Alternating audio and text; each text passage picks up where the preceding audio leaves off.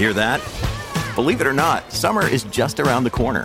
Luckily, Armor All, America's most trusted auto appearance brand, has what your car needs to get that perfect summer shine.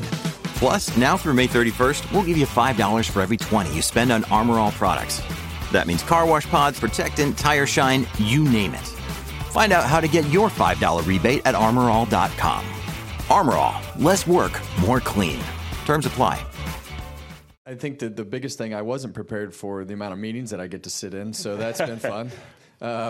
Debriefs, we call them. Well, we have debriefs, we have pre-briefs, we have posts, we have everything. As long as you're not in your briefs, okay. I think, well, that happens too every once in a while, but on Zoom only. Yeah, only on Zoom. Usually in Zoom. But I think it's for me it's been fun because I know most everybody, and I think going through the process of learning everybody you see has been very helpful to everything that I've needed to get going. Last night was completely overwhelming for me. Luckily, I've got pros all around me that have done this before, and they were able to keep the train on the tracks. But it's fun to watch it from a different perspective and be able to look around and not be in that competition mindset. Bring some insight into the new car and just the strategies and things that go with that, and be a part of a different team. And that's really how I've approached it, is how can I just fit into what they do and just try to play my role and have fun with it. So we're having fun, and so far so good. We haven't knocked anything down or broken anything, and everything's gone okay. Yeah, Kevin, we always appreciated your candor when you were a driver, even on the radio and with your crews sometimes. How will you bring that to the booth? And is that something you'll channel, you'll figure out as we go along the way, especially starting with the most important race? Well, I'm not going to make fun of Mike, but I will make fun of Clint. That's easy. Artie's not here, but he's okay with that. Artie's an easy target too. Just he brings it upon himself. But one of the best parts for me is I don't have to get to know him. Obviously, I've been around Mike a lot, and we'll get to know each other, but not as well as we will 6 months from now. But this guy, I've known him since 2004, and when he came in and did everything with RCR and everything that we've been through over the years as teammates. But the fun part for me has just been, we don't have to compete for anything anymore. Now we're telling a story and having a good time with the broadcast, and not having to worry about how fast our cars are going, and we're just trying to do a good job at what we do and communicating. And so that really helps get past a lot of hurdles when you don't have to understand somebody that you're talking about what you love to do. Yeah, and so Clint, natural transition and comfortable for you, but you've had different analysts, since Jeff Gordon up in the booth with you and Mike, and we'll get Mike's thoughts in a moment for his time. But you two have a unique working relationship already. Do you feel like you have to guide him along? You're going to freelance it with this? What do we expect from you two in your broadcast together? Well, at the end of the day, just like he spoke of, I do have a couple years of experience, so it's important for me to help, my longest teammate that I had in Kevin. As he spoke, he was my first person that I met in NASCAR, so it's important for me, for him to have an easy transition and have fun. I think that's my role in all this. We all know that. I got to make sure that he sometimes doesn't have the most fun when he was in that race car. Yes, I remember. He'd win the damn race and get out, and you're like, did he enjoy himself right there? So it's my job to make sure that he's having fun up there, and I knew it would be good. Just like when I was hired to be alongside Jeff Gordon. A lot of people didn't know that. They only saw us fighting on the racetrack, much like we did. And when I knew outside of the racetrack, Jeff and I hit it off good. We always had fun together, and I knew that would be good banter back and forth. The last couple of years, it's been a challenge. It is fun to do that. Mike and I welcomed so many guests in and had a blast doing it, but it comes with its own challenges, right? To be in sync with somebody week in and week out and perfect your trade, that's what Kevin and I will quickly get, and I know that we can handle that and have a lot of fun doing that and deliver the right message. Yeah, to have a regular team, and Kevin, all your time when you did the Xfinity races and guested in the booth along with drivers, certainly a lot of experience. Speaking of experience, Mike, 45th Daytona 500 for you, whether it's radio or TV, and obviously from day one since we've had it with Fox. I'm sure we could go on, but just is there a Daytona 500 memory or two that jumps out at you before I ask you about the Sunday race? Well, easily 76. I was standing behind Leonard Wood. I had walked down to the Petty pit, and it was just full of people, crushed with people. And I walked up to the Wood brothers, and it was just the crew. So I was standing right behind Leonard Wood, and we could hear Ken Squire's voice over the PA as they crashed coming off turn number 4. We couldn't see the cars, but we knew they were crashing. And when David Pearson had clutched the car, kept it running, put it in first gear, rumbled across the line, and everybody in that pit just started running to victory lane. I had no business being there, but I ran right along with them. And it was a wonderful moment. In '79, I was high atop a scaffold, a 6-story scaffold in turn 2. And I'm watching, like all of America, as Ken on CBS and Gary Gerald in turn 3 for MRN called the crash between Donnie and Cale. And on radio, Jack Arute goes, "We'll have a new leader. They're in turn 2 in front of Mike." And I kind of go, "What?" and you can hear it on the tape. You can hear the excitement in my voice. "It's Richard Petty." I was as surprised as anybody. And so that was great. But I think one of the greatest Daytona 500 finishes was your win, 2007. And the fact that you won. I disagree with that. And Clint came across the line on his roof. My version sucked, Mike. You know, some things just perpetuate themselves. You know, every time we walk into the meeting or into the booth on the weekend, that's kind of how it is. Clinton comes in on fire, and we kind of leave. We kind of leave the same way. But the cool thing is we have a history together. I got to call Kevin's first win in the Cup Series, among quite a few others, and so it's really cool. I think to put this team together because, Chris, as you said. And as Clint said, the last couple of years has been a revolving door, and you know what that does? You stay in there long enough, and it makes you dizzy. And we had Tony Stewart, who was a great analyst and who can come to our booth anytime. And then we had a couple of people who'd show up with their hard card and a smile, and it was very difficult for Clint and I to establish a rhythm with any of these other 1 or 2 or part-time analysts. You know, and now I feel a whole new energy out in that TV compound where people are coming up with ideas on how to make the telecast better. We have a new telestrator to play with. We have a lot of toys, but just everybody is moving and pushing forward. And I can lay a lot of that right at the feet of this fellow here joining us and asking those questions. How do we make it better? How do we tell this story better? How do we get the detail better? Yeah, well, along with the great pictures and audio, and it's been a plan for a while to get Kevin into this seat to join this group, and we're glad we're finally pulling it off. Larry McReynolds, and we mentioned from day one, I know busy with the duels and from Charlotte and back down here. What do you see the biggest challenge for crew chiefs? I know weather's going to be an issue possibly for crew chiefs and the race on Sunday. Yeah, I mean, I think we started seeing it in the dual races last night. You know, I never thought, coming down here for 18 years as a crew chief for the Daytona 500, I never thought I would see the things that's going on right now with race teams and with engineers and the way crew chiefs are calling a race. I mean, to know that you've got to make one pit stop in a dual race and yet you're conserving fuel from lap 1, it's really been hard for me to wrap my arms around, but that's where our sport's at. I go back to my 18 years as a crew chief. I'm not going to say it was easy to call a race, but a lot easier than what it is to call now. And it's one thing I enjoy about being able to do a one-off race like I'm doing this weekend with Jordan Anderson in the Xfinity Series. I've told people a lot. I think the days of me being a crew chief, I think that ship has sailed, being gone for 24 years. But with what I've learned and what I've watched and what I've tried to engage in the last 23 years, I feel like I could go back on the pit box and call a race better than my days as a crew chief because of what I've learned over the last few years. But it's just the competition. You think about the next-gen car.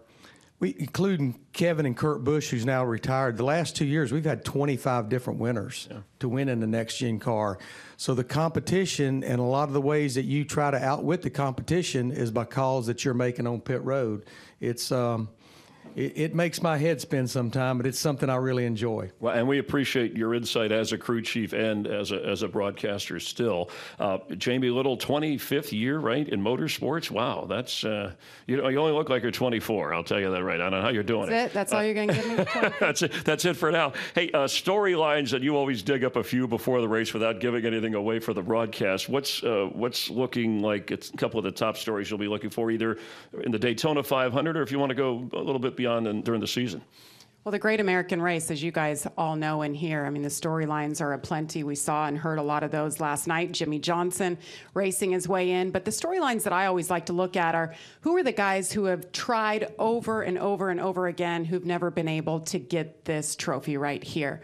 That's Kyle Busch, the Kyle Larsons, Martin Truex Jr. Can Ryan Blaney, our defending series champion, finally get it done? He's had a couple of runner-up finishes. I like those stories.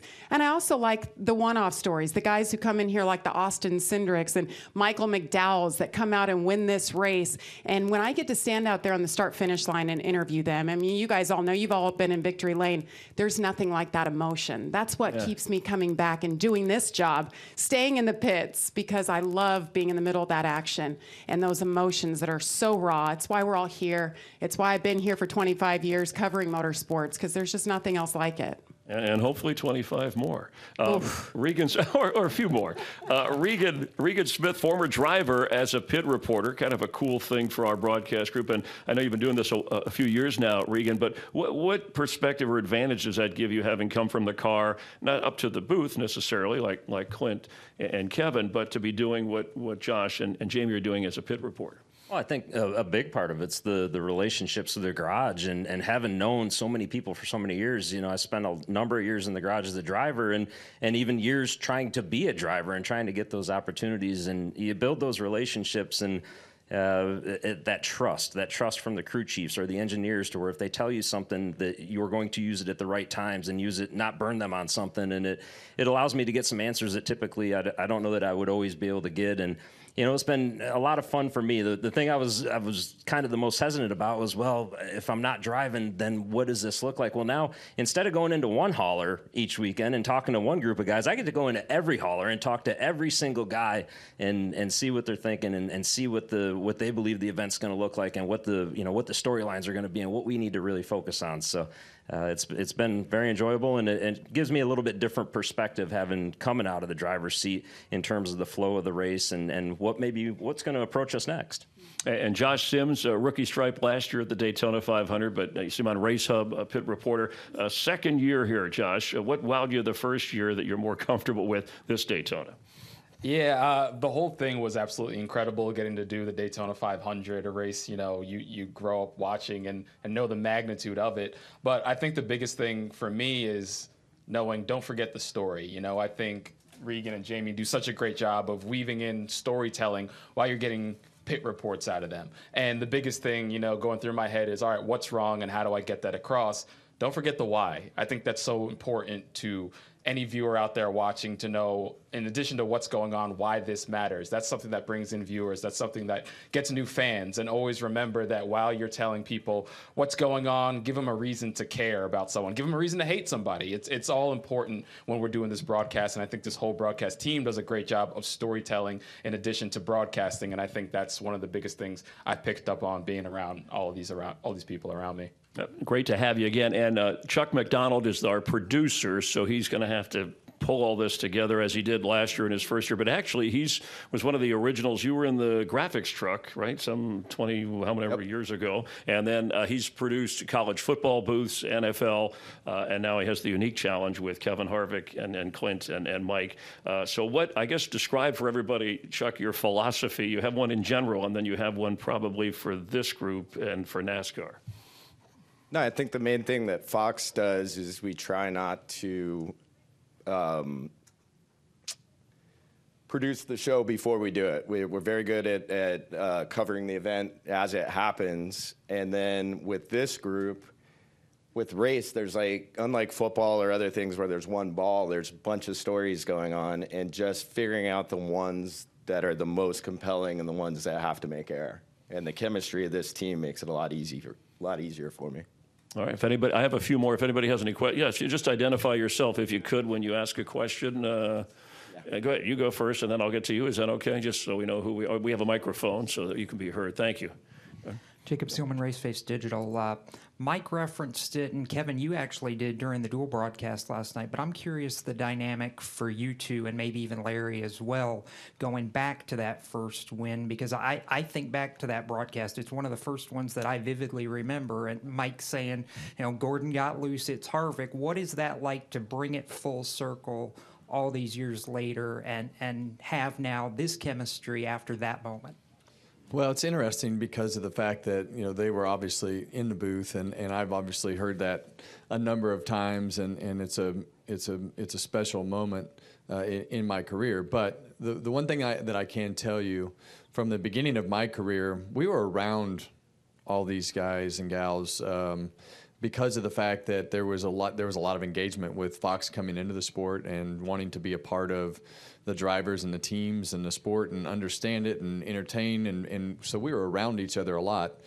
The thing that I can tell you about Mike and Larry, it's Larry's on top of everything that goes on. Mike is in charge of us. I wanted to get him a referee shirt to start the year, but working with Mike and Adam Alexander, these guys are pros. And when I've learned that when something goes wrong, I just stop, be quiet. I look at Mike, and so my point is there's a lot of experience. I won't call us all old because we are, but I won't say. I guess I did say it, but I guess that's just a fact.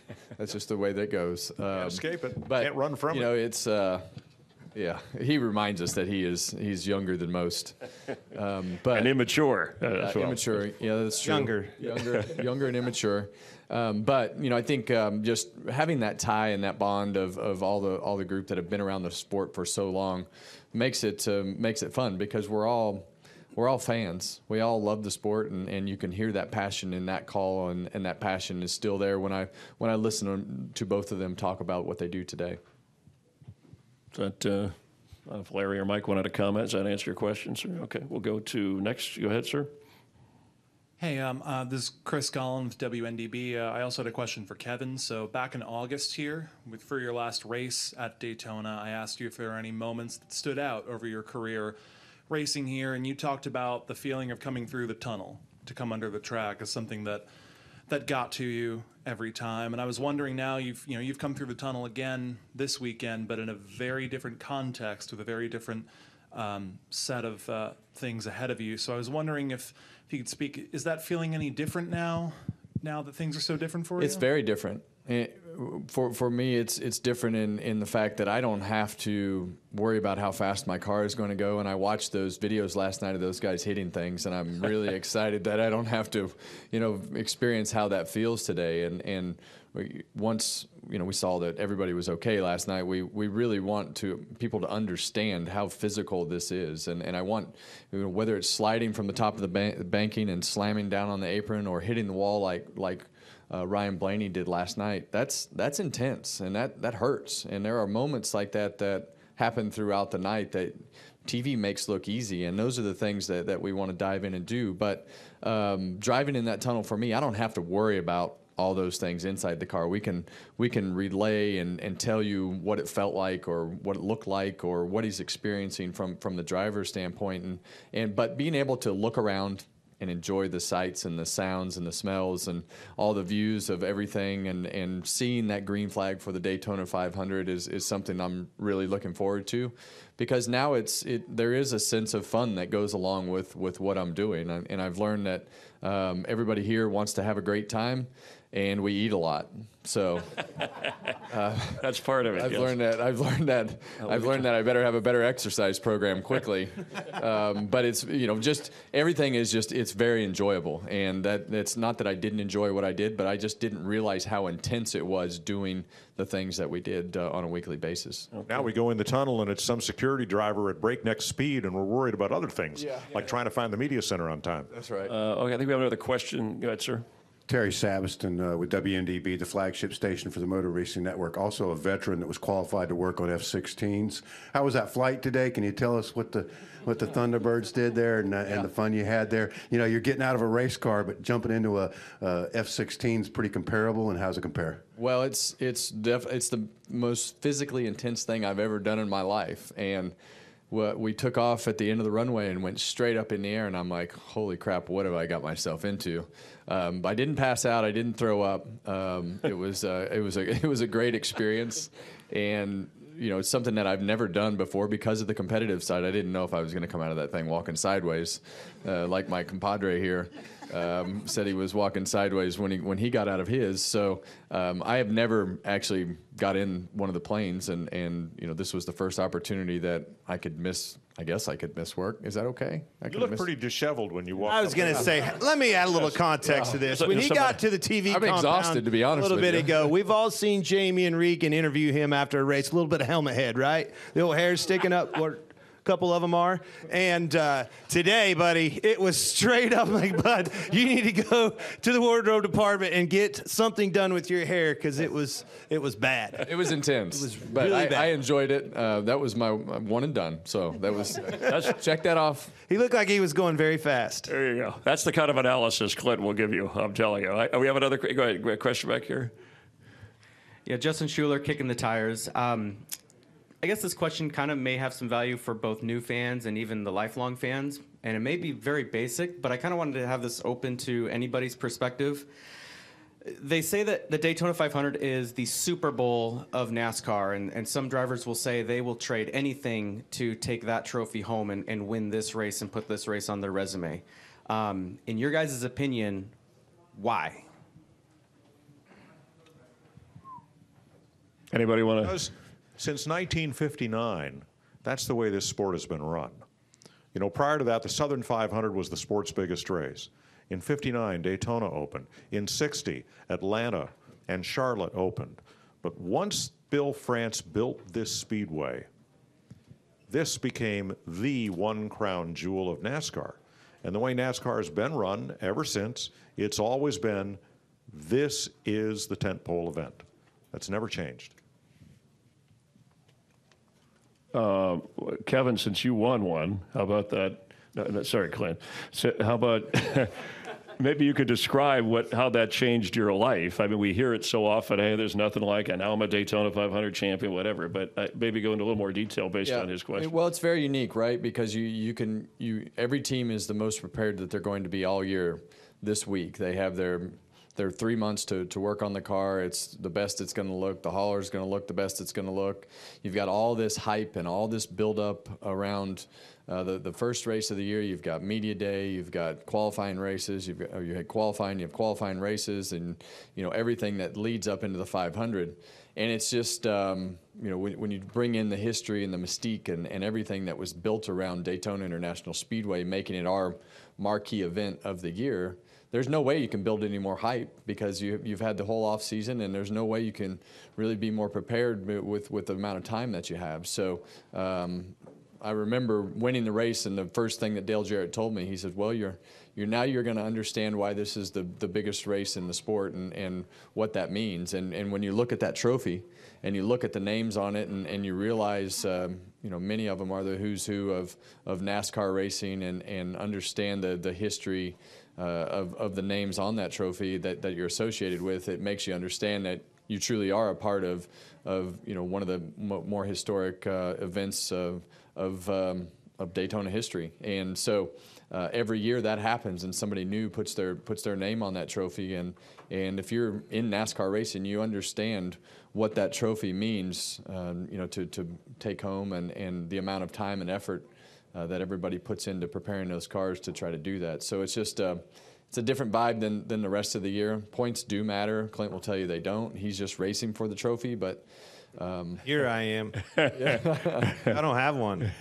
But it's just different. It's different than any other week. I mean, it's that one moment, one race where you can change a career. I think we had a question. If we can get a mic over here. I can go there, and then we'll go to you, sir. I'm sorry. Go ahead. Steve Schweitzer with the Lasco Press. Mike referenced 70 76 and 79 as two events that really stood out in his broadcast career. Richard Petty was in here earlier in the week, and he mentioned both races, but he said the one that bothered him the most was the one he lost to Pearson, and that he remembers so many more details from that race in 76 than the one he won in 79. For Kurt and Kevin, I don't want to talk about race memories. I want to talk about broadcast memories. Can you, and I know, Kevin, you haven't been, this is your debut in the booth full time, but you've done call some races as a color analyst before.